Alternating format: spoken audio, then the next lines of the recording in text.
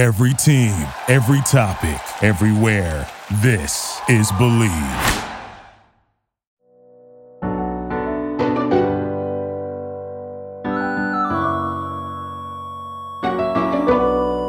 Welcome to Sports-ish with Elisa Hernandez. On last week's episode, I paid tribute to the one and the only Kobe Bryant on Sports-ish. And to close out Mamba Month, I have a special guest. You might have heard his voice coming over the PA for the Los Angeles Lakers games, Sparks games, LAFC, and the South Bay Lakers. I want to welcome my friend, Jason Vaquero, to the show. Thank you for joining me. Hey, Lisa, what's up? Thanks for having me. I'm excited. I know, right? It's been a long time since we've been working together. But there was a lot of moments that I want to touch base on this podcast because I feel like me and you have had a very interesting career here in LA, to say the least. I'm suddenly regretting coming on this podcast. I don't know where we're going with this. Don't. But I'm saying, you're right, though. I think you are right. Go ahead. I'll let you finish your thought. I'm saying, though, because we have really kind of been all over the place. Sometimes people look at my resume. They're just like, you've covered baseball, soccer, college, professional. And it's just like, yeah. But like, I don't, to me, it doesn't, I guess I don't feel the weight of it all when I work for the Lakers. I've worked for the Dodgers. I've worked doing X, Y, and Z. And I feel like you're kind of in that same place because you've worked for basically every major franchise in Los Angeles, with the exception of hockey, realistically. You know what? I actually did. I actually interned for the LA Kings when I was in grad school. So even though I wasn't over the voice, I did intern. So now I can actually say I have almost worked for everyone. I'm saying, though. So I feel like we hustle our way. And I mean, Sports-ish is a way to give athletes voices on here. But I talk a lot about my career and I talk a lot about my stories and kind of struggles that I've had in the industry. So I pulled an audible and I brought you on the show because, like I said, the 2020 season is really what I want to focus on to start off, because there were a lot of moments in 2020 that are unforgettable. Obviously, we started the year losing Kobe Bryant, but then that turned into this ending where we had the Lakers and the Dodgers winning a championship. We're both part of championship teams that specific year. You were with the Lakers, I was with the Dodgers. It's crazy how that came full circle for us, because 2020 was really a year to forget. But then at the same time, it's one of the most memorable ones in my career. Would you say the same about you? Yeah, it really was. I mean, I remember exactly where I was at the game at the time where everything was going down in March, right? We remember that about second, third week of March in 2020 when the world seemed like it was coming to an end. and all of a sudden we find out Tom Hanks has COVID. remember that? Woody! Exactly. Remember that? We were like, what is going on? Tom Hanks has COVID. Now everybody's got COVID, so who cares? I know. But at the moment, it was a big deal. Yeah. And then all of a sudden, you find out that athletes and other teams, and it's getting serious. And then probably 30 minutes before tip-off at a South Bay game in El Segundo, we had a home game that night. Little did I know walking in that day, it would be my last game. And I haven't announced a game in a year and a half since. And I'm sitting there and we're getting ready and we're at the table and we're looking at our phones and we're hearing what's going on in other city. I forgot what's the team that canceled their game, the NBA team that canceled their game that night, that had a player queued up with COVID. And so the decisions were made right there, the league, that, hey, this is it. Tonight we're playing tonight's game. It was Utah. It was Utah. Yeah. You're right. And so we played our South Bay game that night, knowing that was probably going to be the last home game of the season. We had about 5 home games left, I think, still on this. But about 5 left. And that was it. And that was our last home game. And you walked away with a really weird, eerie feeling of it all, just kind of the way things were coming down. And then the NBA season was just quite literally the longest NBA season ever, right? I mean, for us, it was great because the Lakers ended up winning.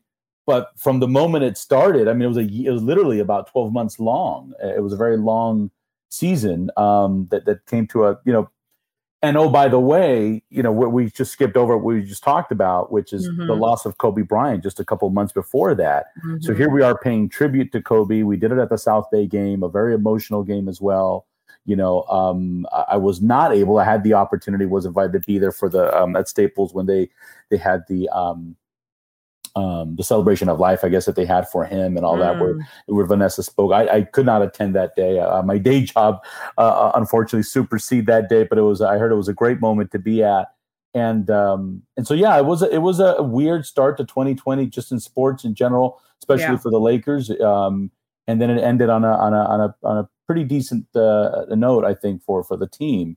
And it was exciting. It was exciting to be a part of. Yeah, I mean, it's hard to say it was a happy ending, even though it is. But obviously, with the loss of Kobe, it just kind of, you always had that in the back of your mind. It's funny that that's how it happened for you. So for me, I was on the way to spring training to go see the Dodgers in Glendale, Arizona. And literally, we got on the plane. We fly to Arizona. I land, and it was like, NBA season canceled. This is canceled. Spring training. I'm getting calls, from work saying, hey, like, don't go to Glendale. Like, like, stay away from, Camelback Ranch. Like, nothing's happening here. No games. Like, just go home. Yeah. And it was so weird because it just kind of hit all at once. And little did I know, one, that we were going to end on a championship with a championship title. But I also didn't know that we weren't going to have fans for, I don't even know how long. And just the dynamic of sports and athletes completely changed. And the way that we watched the game, the way that we covered the game completely changed in a way that I just never thought that I would see. I think one of the things that I realized, as unstable as the industry is, for me, sports was always constant, and it was like, nothing's ever gonna like stop sports from happening. We're always gonna play. And this was the first time that like I was shook in my career. I was like, wait, what? Like, there's no baseball, there's no basketball, there's no like, so what am I supposed to do? Like, from my perspective, when things finally started going, I was really excited to see how the Dodgers and the Lakers started progressing throughout the playoffs, right? And I think one of the things that really got me was talking about Kobe Bryant, how big he was here in LA, obviously in the world, realistically. But there were so many moments that during that 2020 season, I feel really referenced back to Kobe. The most memorable was while wearing the Black Mamba jerseys, AD stepped back, hit the game-winning three. He yelled out Kobe. It was game 2 of the Western Conference Final versus the Nuggets. But you get those happy moments of knowing that he's still around and players think about him in those moments. But what do you remember the most from that championship run? Wow, from that run, it was that was a big moment. I'm trying to look back at what moment really stuck out for me. That was huge. I'd have to take a moment to think about that, because I think the whole season, not having fans was strange, was interesting, and having it really was. Yeah, I'm like, how did you even call a game like with no fans? It's just like, it's just echoing. Yeah, and I think and if you do, I think what you do or I do when you're on the broadcast side of things in any capacity, the fans is what lends itself. The sound, the noise that comes through, it's what pumps. You feed off of it. Yeah, whether you're a reporter, whether you're an announcer, whatever it is, you're absolutely right. You do feed off of that. I mean, Vince Scully used to talk about that all the time. That's what he fed off of and what he enjoyed. So not having that, quite honestly, and I'm not being sarcastic here, was probably the most memorable thing for me of that year, because it even at winning the championship, it felt like something was missing.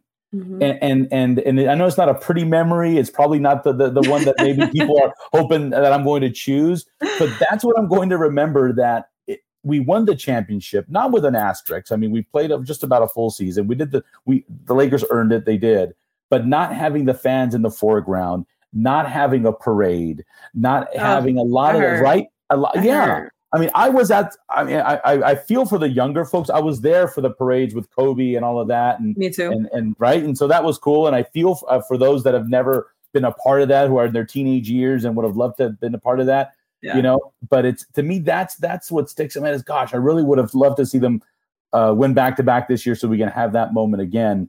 Of that year. But I will give you a funny one of the memorable moments for me was when LeBron was, after the game, they were interviewing AD, and LeBron I think comes out dancing. Was it the Sade or something like that? Was it the Smooth Operator, right? Is that the right yeah. And so that I remember that quite a bit. But I think it was that dynamic of that whole playoff season of those two. I think it's the sense of, we're going to prove to everyone that we deserve to be here. For some reason, it felt like people no matter who would have won that season, would have called it right. They would have called it, well, it's not the same because you were in this bubble and all this stuff. Say, hey, the Clippers were in the same bubble and they choked. And it's they are who they are. But it was fun to see that crew. It was too bad we didn't get to see everybody run it back again. I think I would have loved to have seen that. But it was a different season. It had a different feel. I'm glad that it got to play itself out. It was fun to watch on TV. I think the NBA did as good as the job as they could have to make it entertaining, make it a lot of fun for the fans, without fans in attendance. Yeah, I think one of the weirdest things at Dodger Stadium was the introduction of artificial sound. And it was just, it was very lackluster. On TV, I will say, on TV, it sounded really good because it timed really nice. But live, it was like, Cody Bellinger would hit a home run and then it'd be like quiet. And it's just like, it was so late, And so adjusting to that, just everything about it, being COVID tested, like knowing when to go into the stadium, when not being around the players and everything was just such a whirlwind. But I was so grateful that we were able to have sports back because people really needed that, and I feel like people really needed an outlet. And I mean, me included, like just being able to leave the house and go to Dodger Stadium was so big for me, just being in this pandemic and isolating and all this stuff, like just being able to go to work, being at the park, even though we were watching, from a distance, it was just so nice to just not feel trapped at home. You know what I'm saying? So, and honestly, I will say people did talk a lot about the Dodgers too. And it was, that's not a real ring. And I was like, look, they expanded the playoffs. I feel like it was harder because the playoffs were expanded. We should have been off that first week, and we had to play multiple elimination games before really, going off, and then went to Texas and obviously won the whole thing. You're right. You hit on something really important. A lot of people don't realize, and we don't talk enough about this, the Dodgers actually won more playoff games than any other team in history. Why? Because they added that extra series. Yep. And so when you added all those games, they actually had to win more playoff games than anybody else has had to get to a World Series. And let's face it, baseball is one of those, probably the only sport where the playoffs is a whole different story. Everybody, you can really rush to the playoffs. The regular season doesn't really mean a heck of a whole lot. It's until you get there and who gets hot. And look who the two of the best teams are in base. Tampa Bay's, again, still the best team in the American League. So they were the best team last year. They're still the best team now. They would have been in the World Series. Same thing for the Dodgers. They would have been there at the end anyways. And so we still saw the two best teams go at it at the end. You may see those two very same teams again at the end of this year again. Yeah. And so it was different. But, the Dodgers have been arguably the best team in baseball in the last 5 years. Yeah. They don't have the rings to show them completely for all 5 years or so, 4 or 5 years. But in terms of wins, in terms of where they've competed, it hasn't been a fluke. I mean, they've been in there year in and year out. But you hit a good point just talking about the postseason and how it really just means when you get hot, because in 2019 they won over 100 games. Yes. They were the monster that everybody was scared of, and then they got beat by the Nationals in the bounced in the first round. Yeah. I remember, and at the last minute, by a crime, by another former Dodger, Howie Kendrick. I was at that game. Yeah, that's right. I was covering it. It hurt seeing that home run leave the park. But you're right. It is about kind of hitting those moments. I feel like this past year, the Lakers and the Dodgers really, they won at a time, which for me was like, LA really needed this more than anybody else. Like, they really did. When you lose someone like Kobe Bryant, and then you have the two big franchises win the same year, you're right. It's what needed to happen. So I appreciate the basketball gods and the baseball gods making that happen. But also, I did miss the parade. Like, how dope that would have been to have a Dodgers Laker parade. Like, literally, purple and gold going down, Figueroa, and then right after that, blue, white. You know what I'm saying? So colorful. Paint the city. Yeah. Paint the city. And the Dodgers haven't had one in 1,000 years. I mean, I know. I wasn't even born the last time they won. There you go. Yeah, I was too little. I won't say how old, but I was very little. So no way my parents were gonna take me to no damn parade. But no, Dodger fans, I think even more so than Laker fans, are were really hungry for that moment. And I for me, of the two, if you ask me which one was the more special, the Dodger one was a lot more special because it's been so many years, so right? Long. And so they've been so close, right? So many times. I never wanted it so bad for a group of guys because being a fan for so long, covering the team with Dodgers Nation 2016, and then obviously 2019 when I went to work for Sports at LA, and then till now. Seeing that group of guys, there hasn't been a lot of changeover. And so, you wanted it for Kike, you wanted it for Jock, you wanted it for Kershaw, you wanted it for Ken, like you wanted Turner, it for these group of guys, Turner, like you wanted it for all those guys that had been together for so long and were like, you needed the payoff. You needed the money shot. You know what I mean? So I'm happy that they finally got that. And for me, when the Lakers won the 2020 NBA title, the mantra was, job's not finished, which obviously came from Kobe Bryant. But how much did that mantra trickle down from the players to you guys who call the game and cover the game? Wow. You know what? That's an excellent question. Let me tell you why. So I obviously, after March and all that happened, I was pretty much disengaged completely, especially in the South Bay Laker world. I mean, we went dark, right? There was nothing going on. I mean, I don't know what everyone was doing. I don't know what they're doing now. I don't even know if I have a job in about 2 months. No, I hope I do. I haven't been told otherwise. But here's the deal, though. This is interesting you say that. During that time, all of 2020 into 2021, probably over the last year, and this is just a testament to the kind of organization the Lakers are, we would be receiving on a weekly, monthly, then it'd be weekly again, emails from Tim Harris. I'll just say it, but out there from Tim Harris, who's one of the executives at the Lakers, been there for a very long time. And I will say this. They were very transparent about everything that was going on, the changes that were going on. And why this has to do with what you just asked me is there was this sense from the moment that even when Kobe passed, the sentiment, the chain of emails internally, I obviously can't share and read everything, but I can say the positivity, the energy that would come through was fantastic. And then COVID hits, and obviously we're still grieving over Kobe's passing. And then just a lot going on. They did a wonderful job, the Lakers, when I say they, of really keeping everyone together. As all of a sudden, the entire organization is working remote. We don't know what's going on.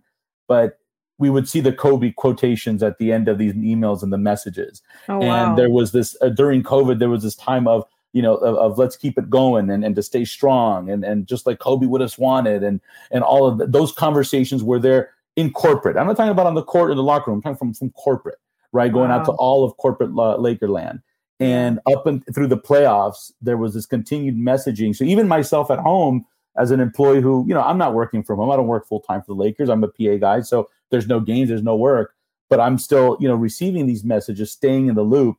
Yeah, they did a wonderful job of keeping us together, keeping us in the loop, making us feel strong, feeling this pride about let's win together, let's do it together, let's win it for Kobe, we deserve this. And when we finally did, it was just you can sense it even through email. That's my point.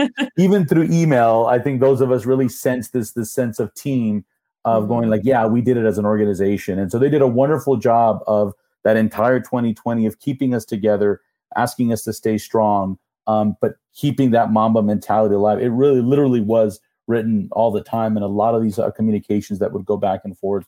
And they did a really good, and they still do, even in 2021, about keeping everyone on top of what's going on and staying positive and all those kinds of things and returning back. And so, we're on track right now. The G League is on track to return back in November, from what I'm hearing.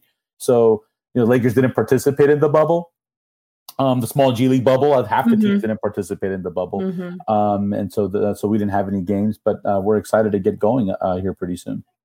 That's dope. I think that's amazing the way that they were able to incorporate that for you guys. Because like you said, like it's different. Obviously the players on the court who had that real close relationship with Kobe, but for the organization as a whole to let you guys know, like this is all of us together. Like, I think that's pretty amazing. Because I'm sure you've seen just driving down LA, all the murals of Kobe and Gianna. I mean, there's so many. Like even driving on the 110 freeway, there's like graffiti art and it says Kobe forever, Mamba, forever. And it's just, you said it best right now, where you said like you guys did a great job of keeping everybody together. Now, I consider you one of the prominent voices here in LA, and your IG bio says that you own more rings than the Clippers. So you're trolling a bit. But knowing that season, knowing that, that family that you have with the Lakers, how did it feel when you put that championship ring on your finger?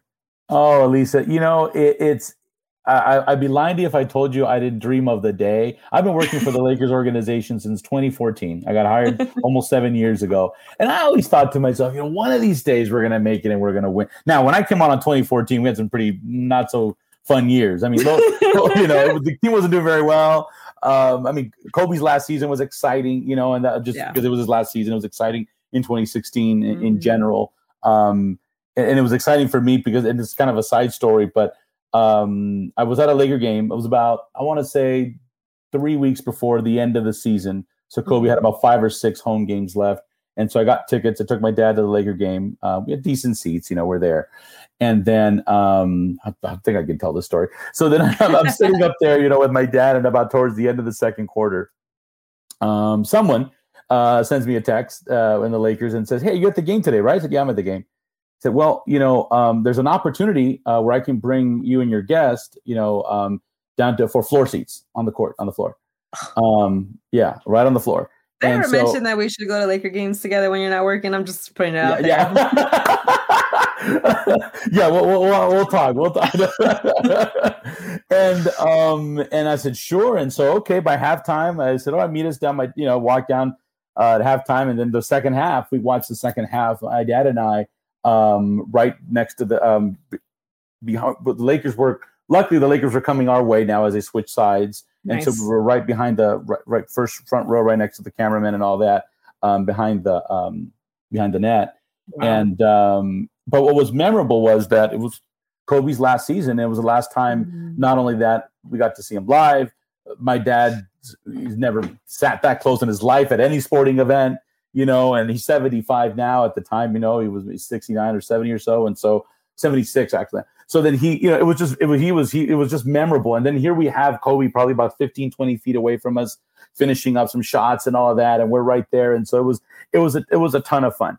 And so being part of the organization, I mean, that's been a blessing. Right. And so, but going back to your question about the ring, no, I mean, I never would have thought. And when I finally got it in the mail, because it took a little while because the players take precedence. Jason Barquero, is kind of at the at the bottom of that totem pole, And you're like, so my name's a little long. Yeah. Yeah. How do you spell that? Yeah, no, it took a little while. So, but when I finally did come around, it was awesome. It was amazing. It was. I think the feeling that came over me, and I think when I go back and I put that ring on every day to this day. No, I'm kidding. The feeling I get is right. At least like I would. Right. The feeling I get is, this is what you work hard for. This is what you dream of. And sometimes when and I think you can relate, and I can relate, and a lot of folks, it's when.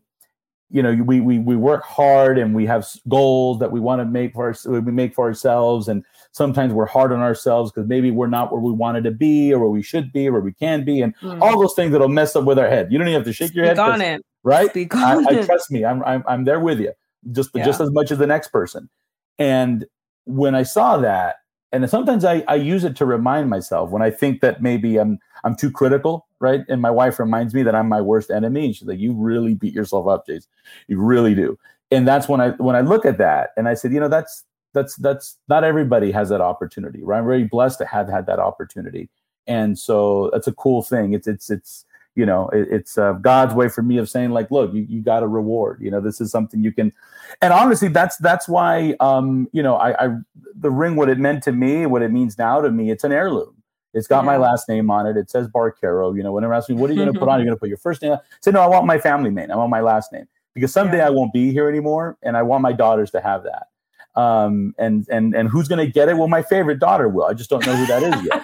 And so, hey, whoever takes care of me, Elisa, you know how women, you know. I feel you. Whoever. I think I'm front runner for my dad because I gave him free Laker tickets when I worked there. Yeah. So I think I'm the front runner for that title. Yep. You better favorite daughter. Because that's the last thing in the will that I'm not writing in until my deathbed. Whoever takes care of me. Because the turn of events, I'm changing that name. But that's what it means to me. It's something that I can pass on, and it meant a lot more to show that to my father, who's I mean, goodness, both my parents are immigrants. My mom, immigrated here in the 70s. My dad's been here since 1963. And worked very hard, and for them to, as our families are very happy when they say that their son or daughter is working for the Dodgers, the Lakers. I mean, that's unheard of if you're, when you think where our family was, and so. It meant a lot to him to see that, and for everyone else. So that's exciting. So it's been fun. Yeah, they always take that. There's always a real little sense of pride. Like, no matter how much older we get, like my dad is always like, "Oh, my daughter works for the Dodgers and she's worked for the Lakers," and he always just has like this pride, like, "Your kid don't do that," you know what I'm saying? And it's like their kid could be like a lawyer or a doctor, and it's like, but they ain't courtside at the game though. Like that's just like right. That's just how my dad is. He likes that. Would you say that was your favorite championship, or do you have a favorite championship that Kobe had won that you was like, no, that's the one that I remember the most? The first one. One of my the reason why, but my favorite memory is the one, and not to be cliche, but it just is. Again, one of those moments where I know, well, actually there's two where I really know or knew where I was. I can still remember. And that was in 2000, right? In 2000, that Robert Horry shot. That Horry shot, 21 years ago, and I was working at Sears in college. And worked at the Sears store at the Cerritos Mall. For those of you that are here local in LA County, I worked there for years. From the bottom, now you're here. Yep, the Cerritos Mall, man. That was my second home. I swung from Cerritos Mall to Cerritos College for 3.5 years. That was my life. So Lakers title championship, that's wild. And I remember I was in the basement of the Sears store in Cerritos on a Sunday in my shift. And we're going, and on the other side, I worked in the sporting goods, lawn and garden section, but on the other side was the TV section. So my buddies and we kept going back and forth to see how the Game 7 was going. No, that wasn't Game 7, but and we finally get over there last few seconds, and there must have been about 30 people, customers, employees in the TV section at Sears, just all huddled to watch this thing, and then watch Robert Horry hit the shot, and then we just all exploded in cheers as fans, as staff, and both customers at Sears going crazy when Horry hit that shot. And then you get to the infamous lob, right, that Kobe hit Shaq in that Game 7. That's where I was confusing myself, and so that was fun. And I remember where I was at for that too. I was just one of those things you just remember. And so I think that was my favorite, because that was my first, as a relatively young man, that was my first Lakers championship that the 88 one, again, it's too little, and so, I mean, I remember it vaguely, but I was small. But this one was the first one as an adult or as a young man, and so that was the most special one for me. I think the first one, just all the way through, just because it's just the excitement of being a part of it as a fan. So. Yo, does it ever hit you? Like, I used to work at Sears. And well, I got a better story for you. Now I got this big rock on my hand that says Lakers legacy, all like, it's just like leave a legacy. I mean, Sears, I used to work at Arby's before that, Elisa. I've never been eating that. I don't even know where there's Arby's. No. I love Arby's. Arby's should pay me for this, because ain't nobody talking about Arby's on radio. Nobody's talking about. I see more commercials than I do their actual restaurant. Like, I don't even know where there is an Arby's. All right, we're gonna take a pause. So real quick, we're gonna just talk about Arby's for So that was my very first job. My very first job in 1996 was working for Arby's, and I worked there for 2 years through high school. So Kobe was entering the league and you was working at Arby's. That makes me feel so much better. Thank you. And so I feel so accomplished now.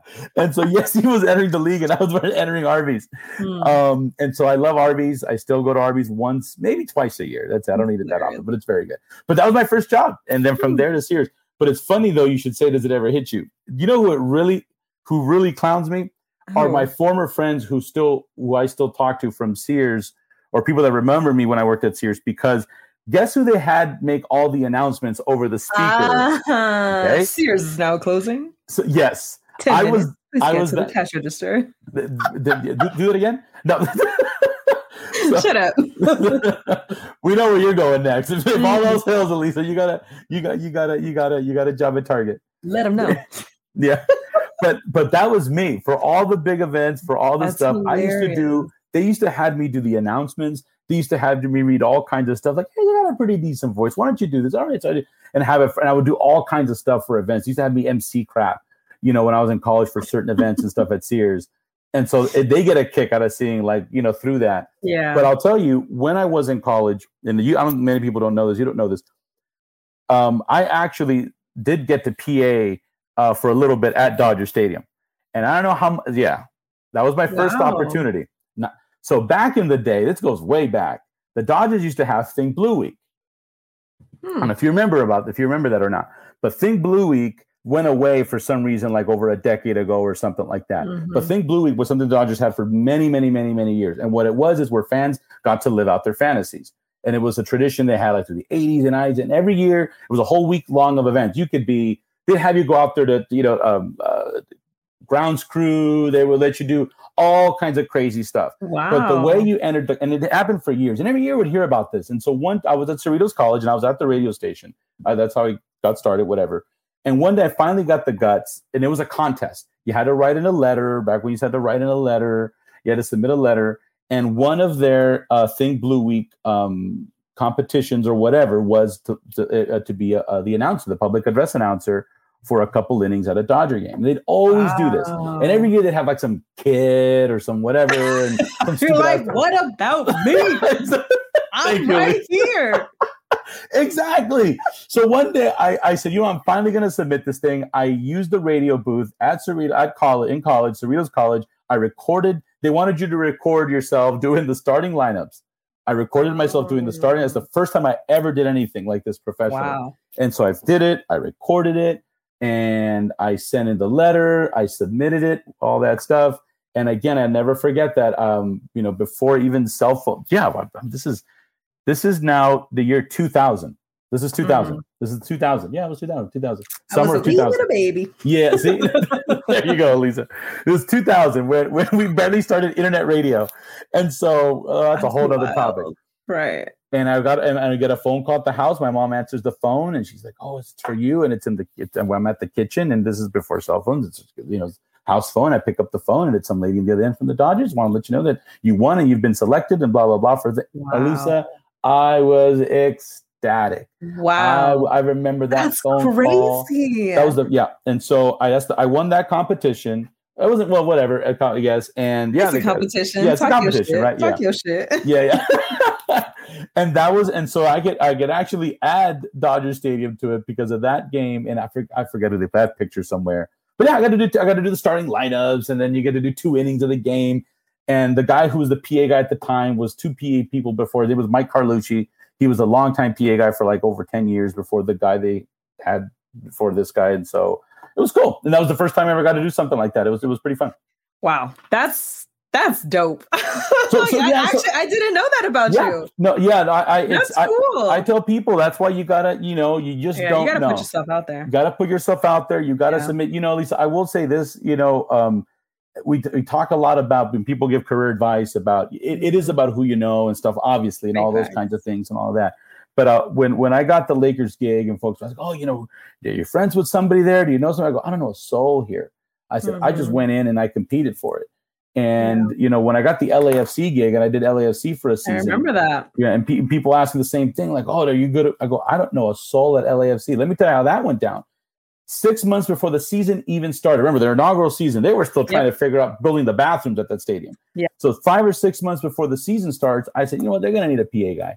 I don't know who I got to call or what I got to do. So I finally found the email of the public relations director who had just started as they were hiring their crew up. This is now 2017.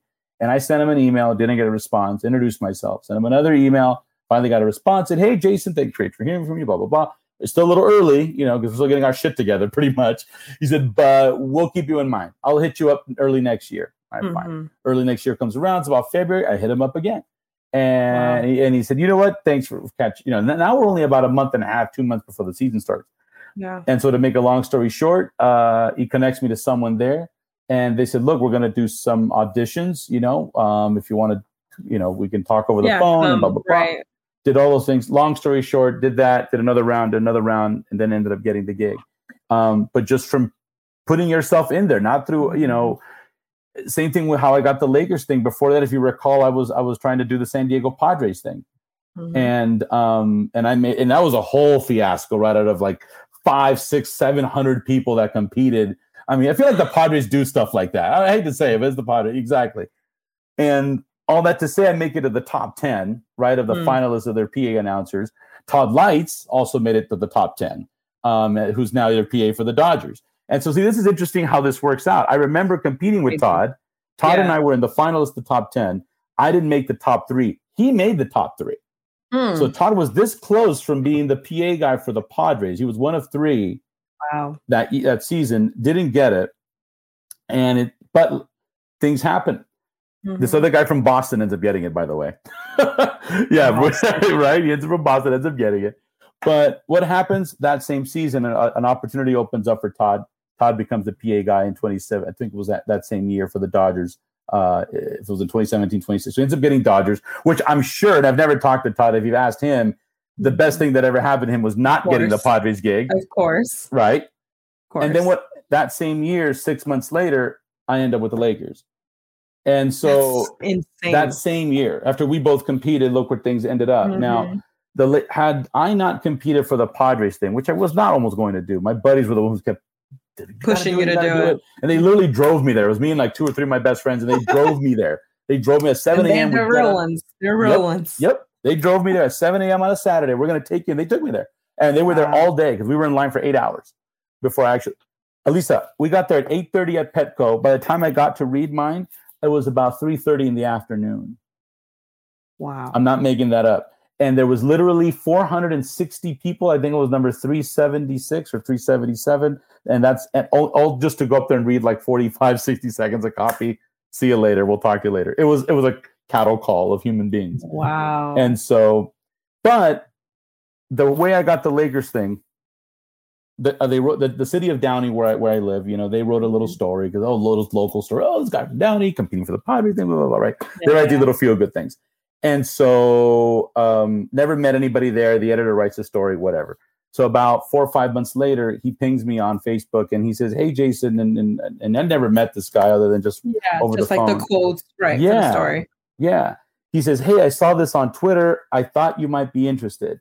And it was an advertisement that the Lakers put out that the South Bay Lakers were looking for a PA announcer. Wow. They were very low key about it. I didn't hear about it. They put it on Twitter. There you go. I wasn't even on Twitter, barely. But this guy, had I not gone for the Padres thing, who he knew that wrote a story, he sees it, sends it to me. I'm like, all right, I'll show up, whatever. By the time I'm discouraged, but all right, I'll show up. And there's probably about 80 or 90 people there at the old trading center, and the rest is history. And it worked out. And so sometimes the opportunities you don't get.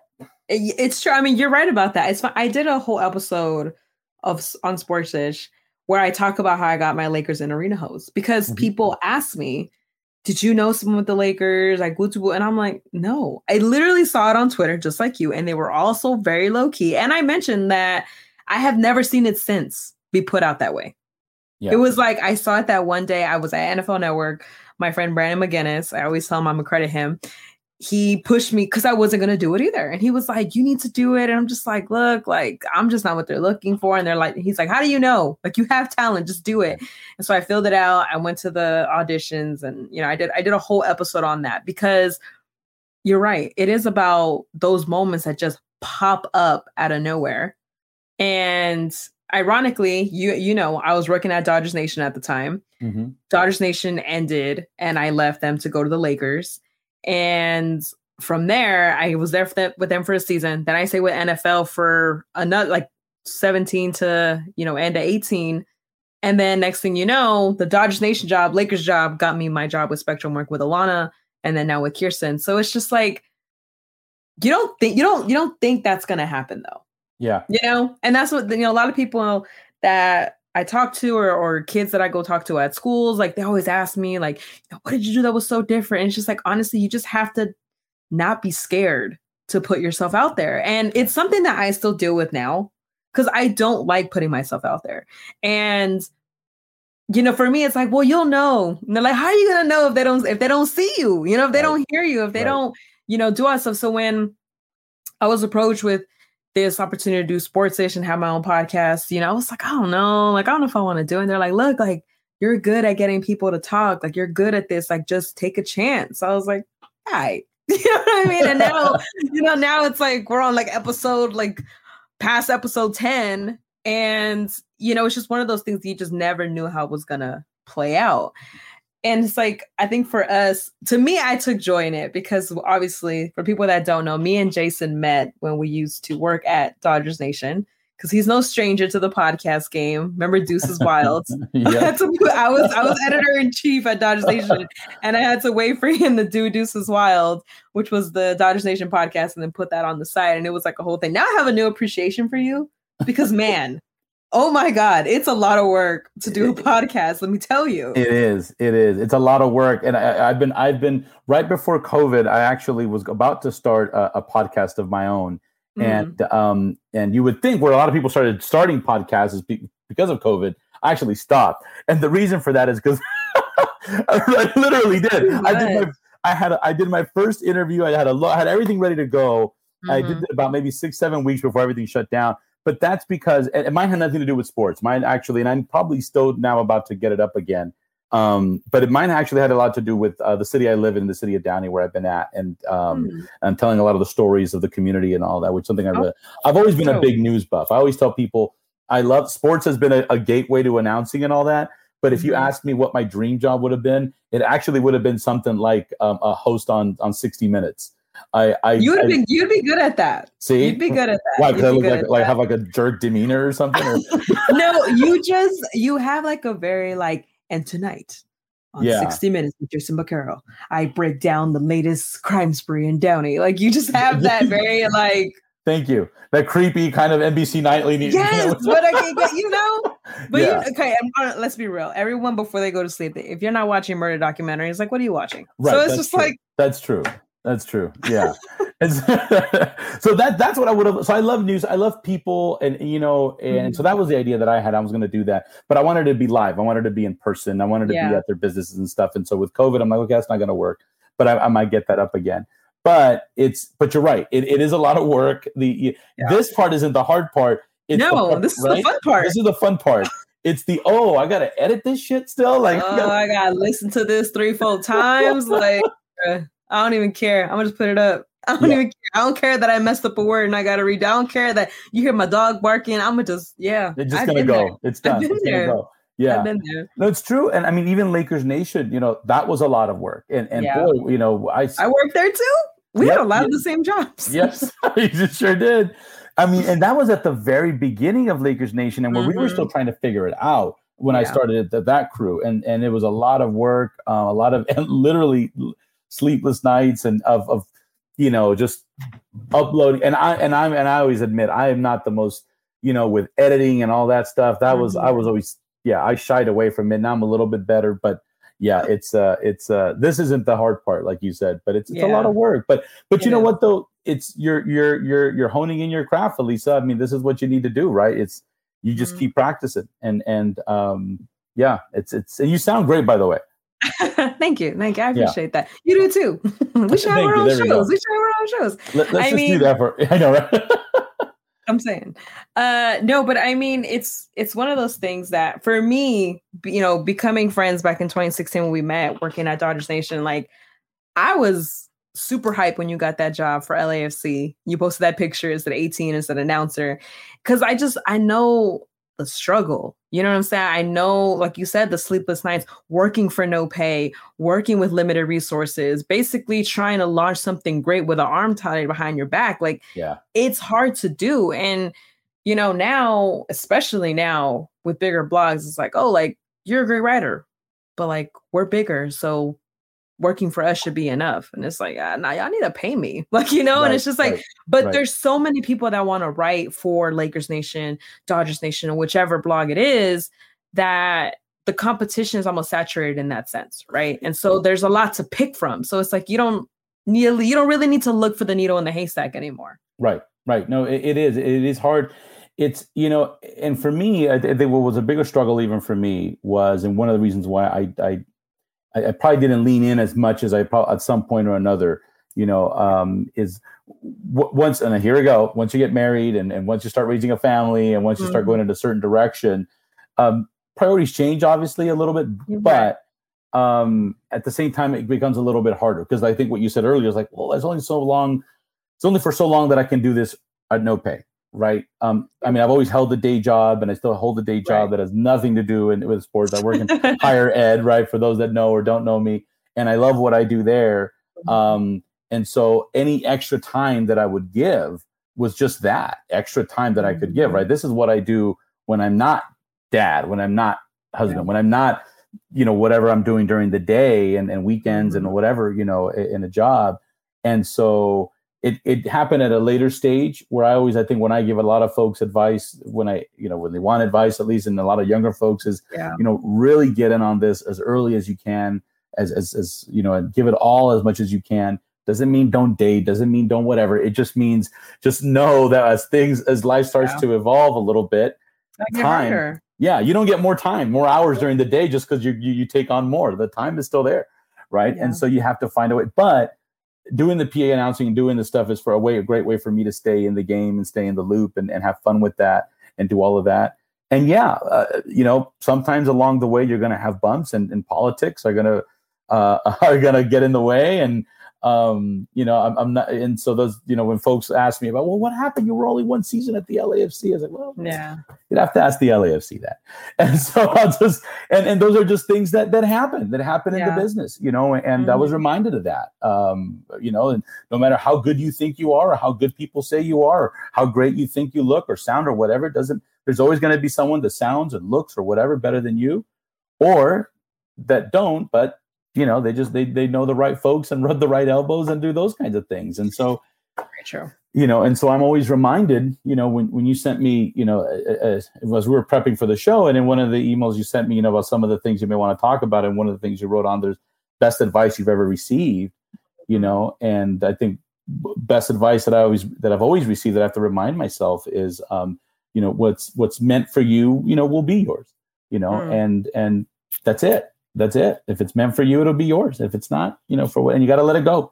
You got to let it go. And letting go is the hardest part.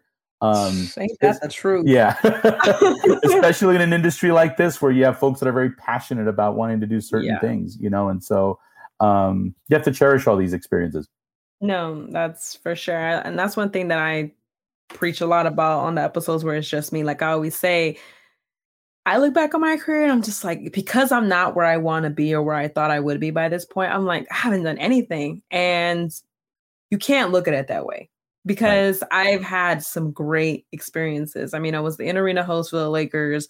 I was the host for Dodgers Nation. I worked for NFL Network. I, you know, covered stuff for Rivals, USC Rivals, going to, I was at like every Pac-12 championship game, every Rose Bowl game, flying to Texas. And it's just like, but to me, it's like, oh, and people are like, you were getting paid to fly to Texas to go watch a game at AT&T Stadium and fly back home. Like, why are you complaining?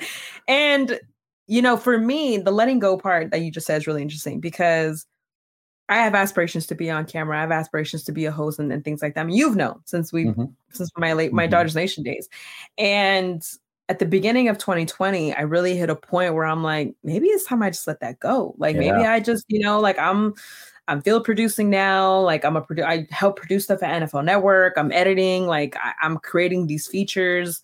Like maybe that's just what I got to do. And so I reached out to many women I look up to, you know, Alana Rizzo, Shelly Smith, a couple exec from ESPN. And I sent them my stuff. And I said, look, this is me. This is who I've been developing. This is my voice. This is who I am. You guys are the most honest people that I know. And to the point where you don't owe me nothing. You know, you're not gonna tell me good, like, you're not my parents. Like, you know, if I show you, like, you're so great, you know, you're gonna give me the real. Let me know if I need to let this go, because I'm really at that point where I think I need to let this go and just figure out the rest of my life. And they all got back to me and they were like, don't let it go. And I'm just like, no, but for real though. Like, no. And they're like, no, for real. And I'm like, it's just because you like me. And they're like, no, like, we've watched your stuff and you have it, you know, like, just your time is coming. And I'm like, yeah, but when? Like, I'm tired of waiting. Like, I'm tired. Like, I get so close, you know, like, I was on like The Choice I remember that debate. Yeah, remember that? I was the only girl to make it to the top 8. I should have been to the top 4, but whatever. You know what I'm saying? It's like, I always feel like I got so close and then someone else like leapfrogged me. And then I always got pushed back. Right. You know what I'm saying? And it's like, I always had those conversations with myself. And I literally had, it's so funny you say that, because I had that conversation myself at the beginning of 2020. And literally, I look up to Shelly Smith. I've always, since I was in college. Obviously, Alana is highly respectable. And for them to look at me like, they gave me, don't get it wrong, they're not saying I was perfect. They're like, you need to fix this, you need to fix this. They're like, you know, wear different clothes, but it wasn't anything like, your voice needs to change, you need to get, they were like, you got it. Like, just don't give up. And I'm just like, I really wish I would have told me to give up, because now I got to do a whole, probably like 3 years of like applying and putting myself out there. Like, come on, Sway. Like, let me go get a producer job and call it a life. Like, what are you doing to me? Because that's the easy way out. No, you know what? It's I often, you know, I'm turning 41 in November, you know, and I put that out there because, you know, let me tell you, I don't know where the time went. I remember when I was 21, when I was 31, almost, I'm like, oh my God, I'm 40. Last year I turned. Forget 2020. When you hit 4-0, please, you know, when you get 3-0, you think your life is going to come to an end. This is big facts. Right? That was my 2020. Yeah, exactly. Okay, so me 2020 was 40. So I hit a different milestone. Mm-hmm. But I remember when you hit 30, you're like, well, when I would hit 30, by the time I'm 30, I'm going to do all these things. Okay. And then by the time I'm 40, I'm going to hit all, and all of a sudden, like, oh, shit, I'm 40 already. Now I'm thinking about 401ks and shit and how much I need to, like, God damn, I only got 26 years before I retire or some BS, you know, whatever. But it's, and there's been times also where I felt like letting go certain things and stuff like that, where I've struggled a little bit also, you know, because it's, there are things that make you happy. Right. More happy than like any other stability could give you. Right. Yes. But then it's like, is it worth it? Yeah. It's if you have that battle. Yeah, because it also it drives your anxiety crazy, and it's easier just to let it go. And I've literally had people said, you know, you probably need, not because you're not talented, but if you maybe it is the time for you to let it go and be happy with what you have and not whatever, you know, because look at what it's doing sometimes to you by not whatever, you know, letting it go or what have you. But then you have people like all of a sudden like Elisa Hernandez, who sends you a message that says, hey, you want to be on my podcast? Shit. And then you go, no, this is true. And then you go on, and then you go on their podcast, and then you walk out of there feeling so much adrenaline. And then you end up feeling, and that happens. I get sucked in somehow, pulled in by something. It's always happened my entire life since I left college. Yeah. You know, some of my, you know what, I'll tell you this, and not many people know this, but after college, you know, I stayed friends with one of the college advisors there at Cerritos, and he started a radio show. This is how I ended up getting Lakers Nation. So now we're talking about 2006, 07, 08, when you were like, what, 2? So then, so I'm giving you some years here. And I was co-hosting at an AM radio station in San Bernardino County that could only be heard 10 miles out, maybe to West Covina if the wind was blowing strong enough. And I'm being honest, but it was online, so whatever. And he's doing this show that no one listens to on a Saturday morning from 10 to noon. Do you want to come out? I was driving for a year and a half from where Saturday mornings to all the way to San Bernardino. I was there for 3-4 hours, no pay, like you said. And it was all just a news talk show. We talk about politics. We talk about everything, and people calling in, people from Hemet calling in, and all these Trumpsters coming in. And oh, girl, I was the star of Hemet. People in Temecula love me. No, I'm kidding. But it was only an Inland Empire station. All that to say, the gentleman who owned the shows at the end, he became ill. And he asked me one day, he said, can you, because he was paying to be on, it was a pay for PlayStation. He had to get his own ads and all that. And he said, would you want to be the host of the show for the next 3, 4, 5 months or so? And you just take it on, produce it, host it, the whole thing.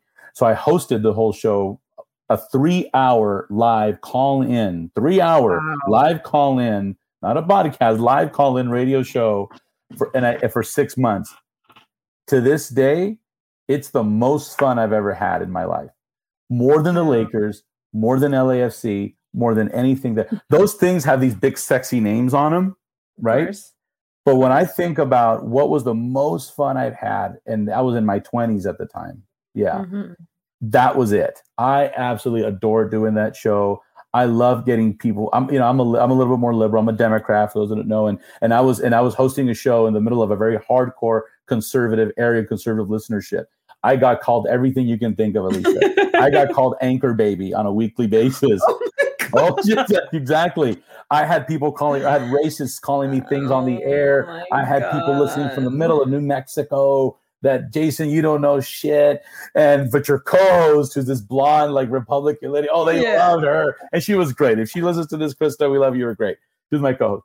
And we had a great show, and I loved it. I didn't care. It was very cool.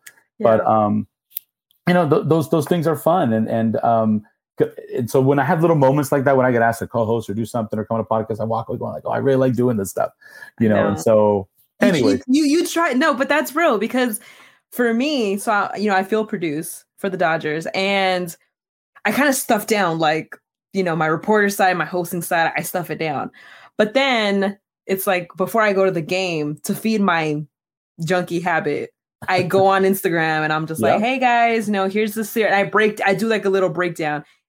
I mean, people watch it. I get decent views on my IG stories, but it's really for me. Like, it's just so I can get it off and be like, okay, now I can go just produce, because it's like you need to have those little outlets, but then you remember like, damn, I really like doing that, and you try to put it aside.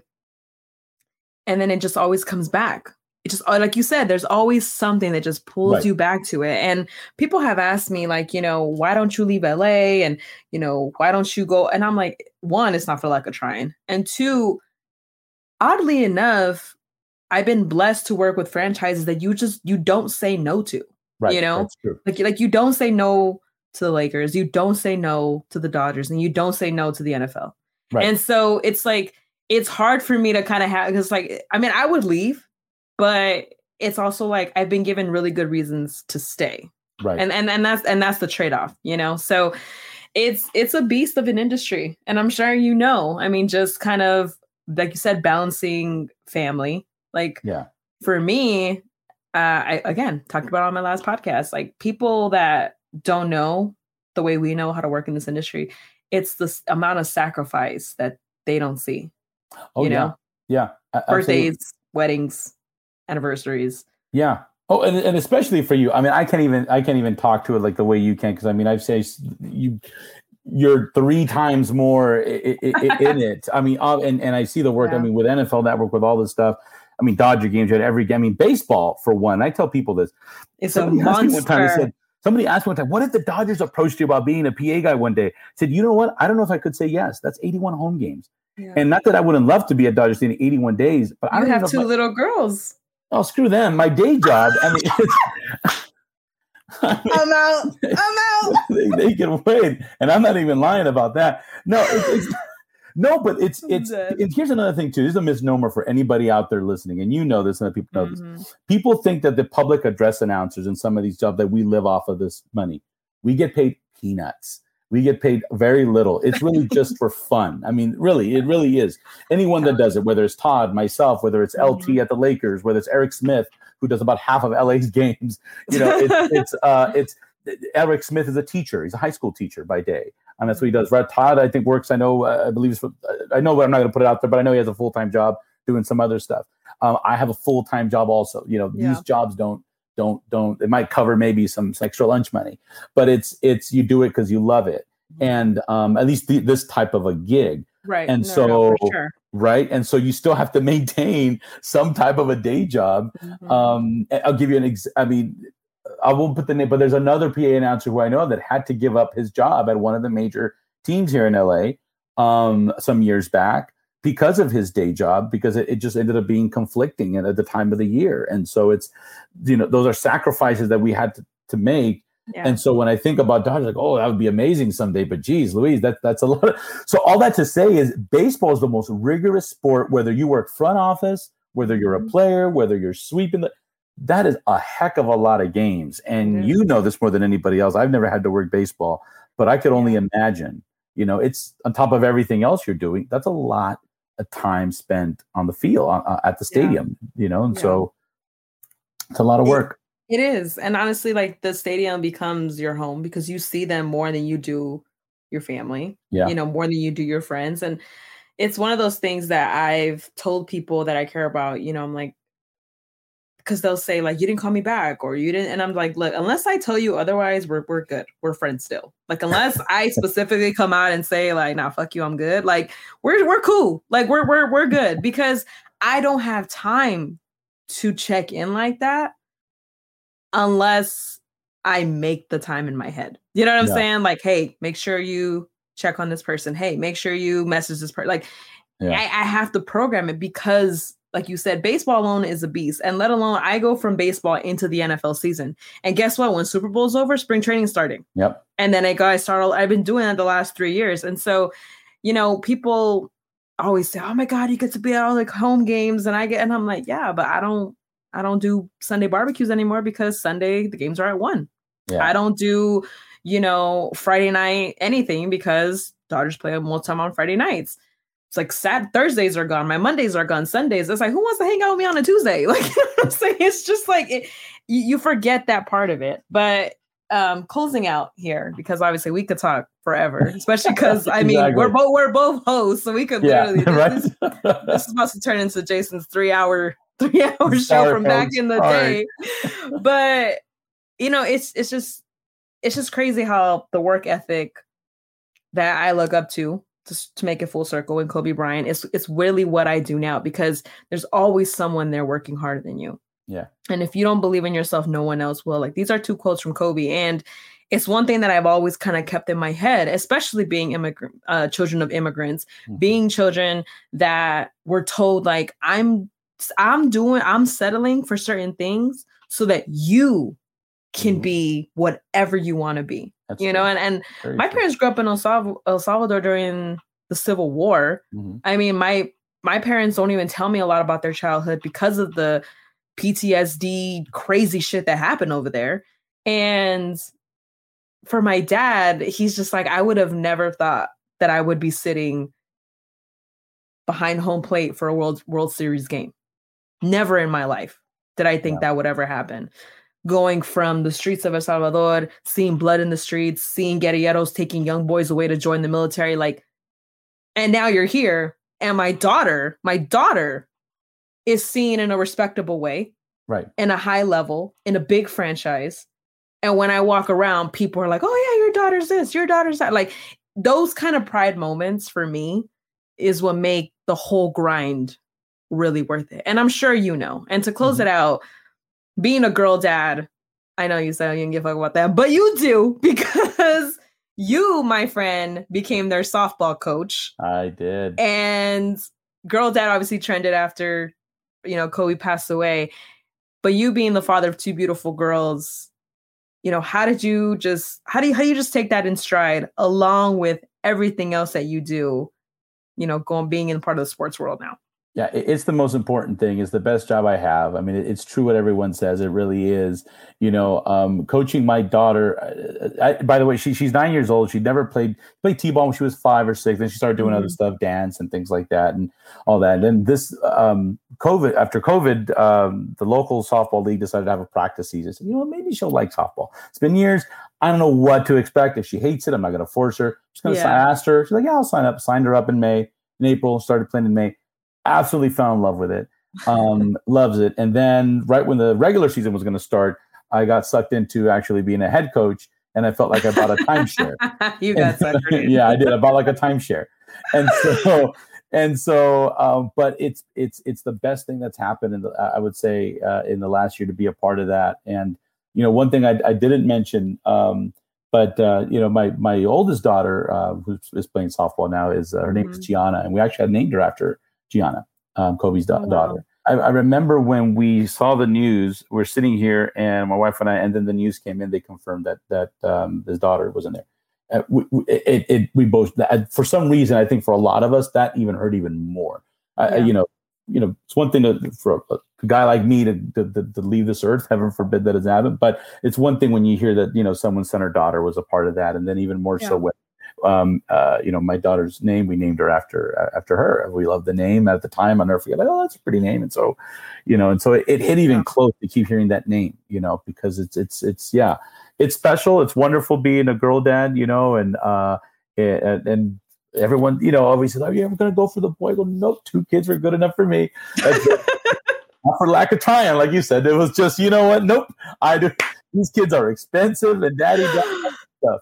And so, it's been a lot of fun. You have a 5-year-old and a 9-year-old, but you balance it the best way that you can. They're a priority, and but it's fun to have them see the things that dad does. For put on the Laker ring and to do little things like that, to bring them along. But going back to tie it into what you said, and I'll close out with this about what our parents' wish was for us. And being to pass that down is for me. Being first generation and now doing these things. Hopefully, and being in the position that I'm in and position that you're in, that, if you have children one day and so you'll see that you'll want to even give them more than what you even got, who helped me fill out a FAFSA? Nobody. I filled that out myself, and right. Speak on it. Our kids won't have that issue. They'll be spoiled as you know what. They already are spoiled as hell. Right. And so but here's what when we talk about the privilege, right? Ain't nobody had an internship waiting for me at the Lakers when I was in, right? I'll leave it there. But you know what? I'll tell you what, in 9-10 years from now, if my daughter wants to work for the Lakers and I'm still with the Lakers, I'm going to do everything I can to hook her up and have her do that. Because that's what other generations and other people, if you know what I'm talking about. So that's the kind of privilege now that I want to give my kids. And I think that's what a lot of us in our generation now, and that's my advice to them, for them listening, especially people of color, to let's put ourselves in a position where now we can give our kids and their kids and kids and kids and kids the privileges that they deserve, and put them on the same level playing field that we wish we could have been maybe when we were growing up. So big facts. That's a generational wealth, and honestly, that's what it makes me happy. Like to see Giannis buy stake in the Brewers, see Patrick Mahomes buy stake in the Kansas City Royals. Like, get that generational wealth. You know what I'm saying? Like, because I mean, Giannis' story is one of my favorites because he literally went from selling stuff in the streets and not being accepted by a culture that he grew up in to now being cherished all around the world. And it's just like you have to go through those pains sometimes. And so I hope that your daughter has a great season. I hope that the South Bay Lakers have a great season. I know you can't wait to start filling in and calling some games with Melo and Westbrook and all these older guys on the court. They're close to your age now. Thank you. You're getting older, Lisa. Oh, you look at you. You're loving this.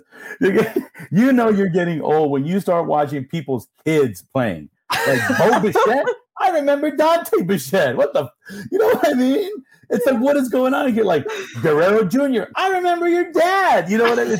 So you're there too. So you. Hey, I'm not that close. But yeah, I feel you. Look, when Tim Duncan retired and Ginobili retired, I was like, damn, I don't even know the new guys. Like, who's in the league now? Like, what? That's true. Yeah. That's true. Can I share one quick thing though on this whole note? I think about my daughter. I did get to do a couple of Sparks games, as you saw earlier in the summertime. That was a lot of fun to do a couple of those and fill in for my man Hootie Bush over at the Sparks. But then next week, here's a quick little plug. If people even get to hear this, I was just invited. They're having their Noche Latina over at the Sparks. And they did this 2 years ago. And they hit me up last week. And they've asked if I can come in to do the starting lineups in Spanish. for the Sparks game. And so, but what's even more exciting for me is that my daughters have never been to a Sparks game. And so they're going to give me tickets. And so they got really excited to know that Dad's going out there. And so I love that. I love that they can go out there. And I'm not going to lie. I'm going to put it out there like probably 90% of men out there who won't admit it. How many times have I actually watched an entire WNBA game in the past 10 years? Like many of us, a lot of us just we weren't giving them the attention they deserve. Mm-hmm. Over the last year, I've done a much better job as a man, as a person, to lean in to women's sports a lot more. I think just like any other guy who were all guilty of, Dodgers and Lakers and this and that. And we're flipping the channel through, a lot of through women's sports and stuff like that. And so being that girl dad now, especially getting these gigs getting called by WNBA, I feel like that was someone kind of saying like, hey, you got to pay attention over here too. And that was really special for me. And now to bring them along and have them see they got really excited knowing they didn't care that I was going to do anything at the game. They were just excited they were going to be at the game to watch the Sparks. They don't care about everything else. To me, that's good enough. So I'm really blessed for that opportunity. So that'll be fun. That's awesome. I'm gonna have to buy tickets to that game. And I will also admit, as a show of solidarity, the reason I have love for the Sparks is because I interned for them. And I was exposed firsthand, like you said, that wow, they really don't get the recognition they deserve. They really don't get and like that made me like, now I'm like, I root for them. Like, obviously like the orange sweater that Kobe had, that went viral. And I think that's what hurt the most too about Kobe and Gianna was you wanted Gianna to get to the WNBA because that would have just changed so much. But now you see the crossover, you see, them promoting each other better and NBA players showing love. And I really do hope that continues.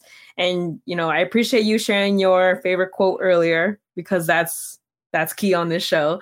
But to close it out, because it's already like a minute, like over an hour and 11 minutes. But look, I know we've done 2 podcasts in one. Well, before I let you go, since you already gave me your best quote, what is the best advice you've ever received? Say yes to everything. Say yes to everything. And I think that was the best advice. Sometimes you hesitate for some reason, your laziness. That's why you said yes to sports issues. Just part of your DNA. I said, why not? I'll throw one for the little guy. No, I'm kidding. Appreciate it. Just had to throw my height in there. All right, I see you. I am not going to expose the fact that you're from El Salvador. But anyway. I'm proud up in here. I went there. Salvadorian whole ass woman up in here. See, folks, that's the Salvi in her right there. It is. I'm very aggressive. It's a whole nother ball game. So, but no, that's what say yes to everything. Yeah. And it is so true. And that goes for anybody out there, any career, whatever it is. Saying yes, that's where sometimes you'll think, I don't know if I should go to this thing. When I think about almost every time where I've doubted, even getting up and going to some event that someone invited me to, and I've been like, I don't know if I want to do this. I'll go. And then I walk away going, you know what? I'm glad I went. I met someone there, whatever it was. Mm-hmm. So that's the best advice was say yes to everything. Saying yes to things you just don't know what's going to be. Now that could also be some of the worst advice you've ever received, but but I think we all know what I mean by that. I think professionally, if you're invited to do things, opportunities come up. I think saying yes, is a very powerful thing. It puts you out there, and you never know what can come out of it. I agree with that. So there it is, guys. Again, I'm your host, Elisa Hernandez. You can follow me on Twitter at eHernandezTV and on Instagram at Hernandez_LA. Thank you again to Jason Vaquero, one of the prominent voices here in LA. Keep an ear out for him. South Bay Lakers, LA Sparks, LA Lakers, and make sure you follow him at JBoatman on Instagram, which I don't really get that. But you need to update that to something. You really don't get it? No. Okay. I'm trying to close out the show, and then I realized that your Instagram is JBoatman, and I'm just like, there's a reason for that. So see, we're never gonna close this show out. Right when you thought, literally, I'm like about to do my whole it's on Stitcher and Apple. It's like, and then I'm like, went there, but you went there, and leave it to me to fuck up your ending, your close. But I'm sorry, listeners. Y'all just gonna stay on here for the rest of the day. Yeah, exactly. Look, so barquero is a boatman in Spanish. So that's what it means. Oh, you did like a literal thing. Barquero, yes. Barquero is a boatman. Un barco. Un barquero is a trade name. So barquero is a boatman. And when I was in college, that was a nickname that someone gave to me, and that was my radio name, JBoatman. It was Jay Boma when I was at Cerritos. Wow, it was the Jay Boma just to be stupid, and so that's why I stuck with that. So there you go. Elisa Hernandez don't translate to anything. Elisa Hernandez is an original one of a kind. There's only one of me. Well, according to Google. You know what? We gonna close out the show now. So again, thank you to everyone for listening to this long ass close and listening to Sports-ish and streaming it on Apple, Stitcher, iHeartRadio, and Spotify here on the Believe Network. Make sure you subscribe, show us love, and stay tuned next week because there'll be a new episode once again every Tuesday.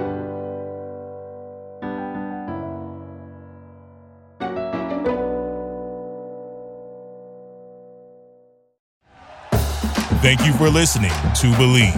You can show support to your host by subscribing to the show and giving us a 5-star rating on your preferred platform. Check us out at Believe.com and search for BLEAV on YouTube.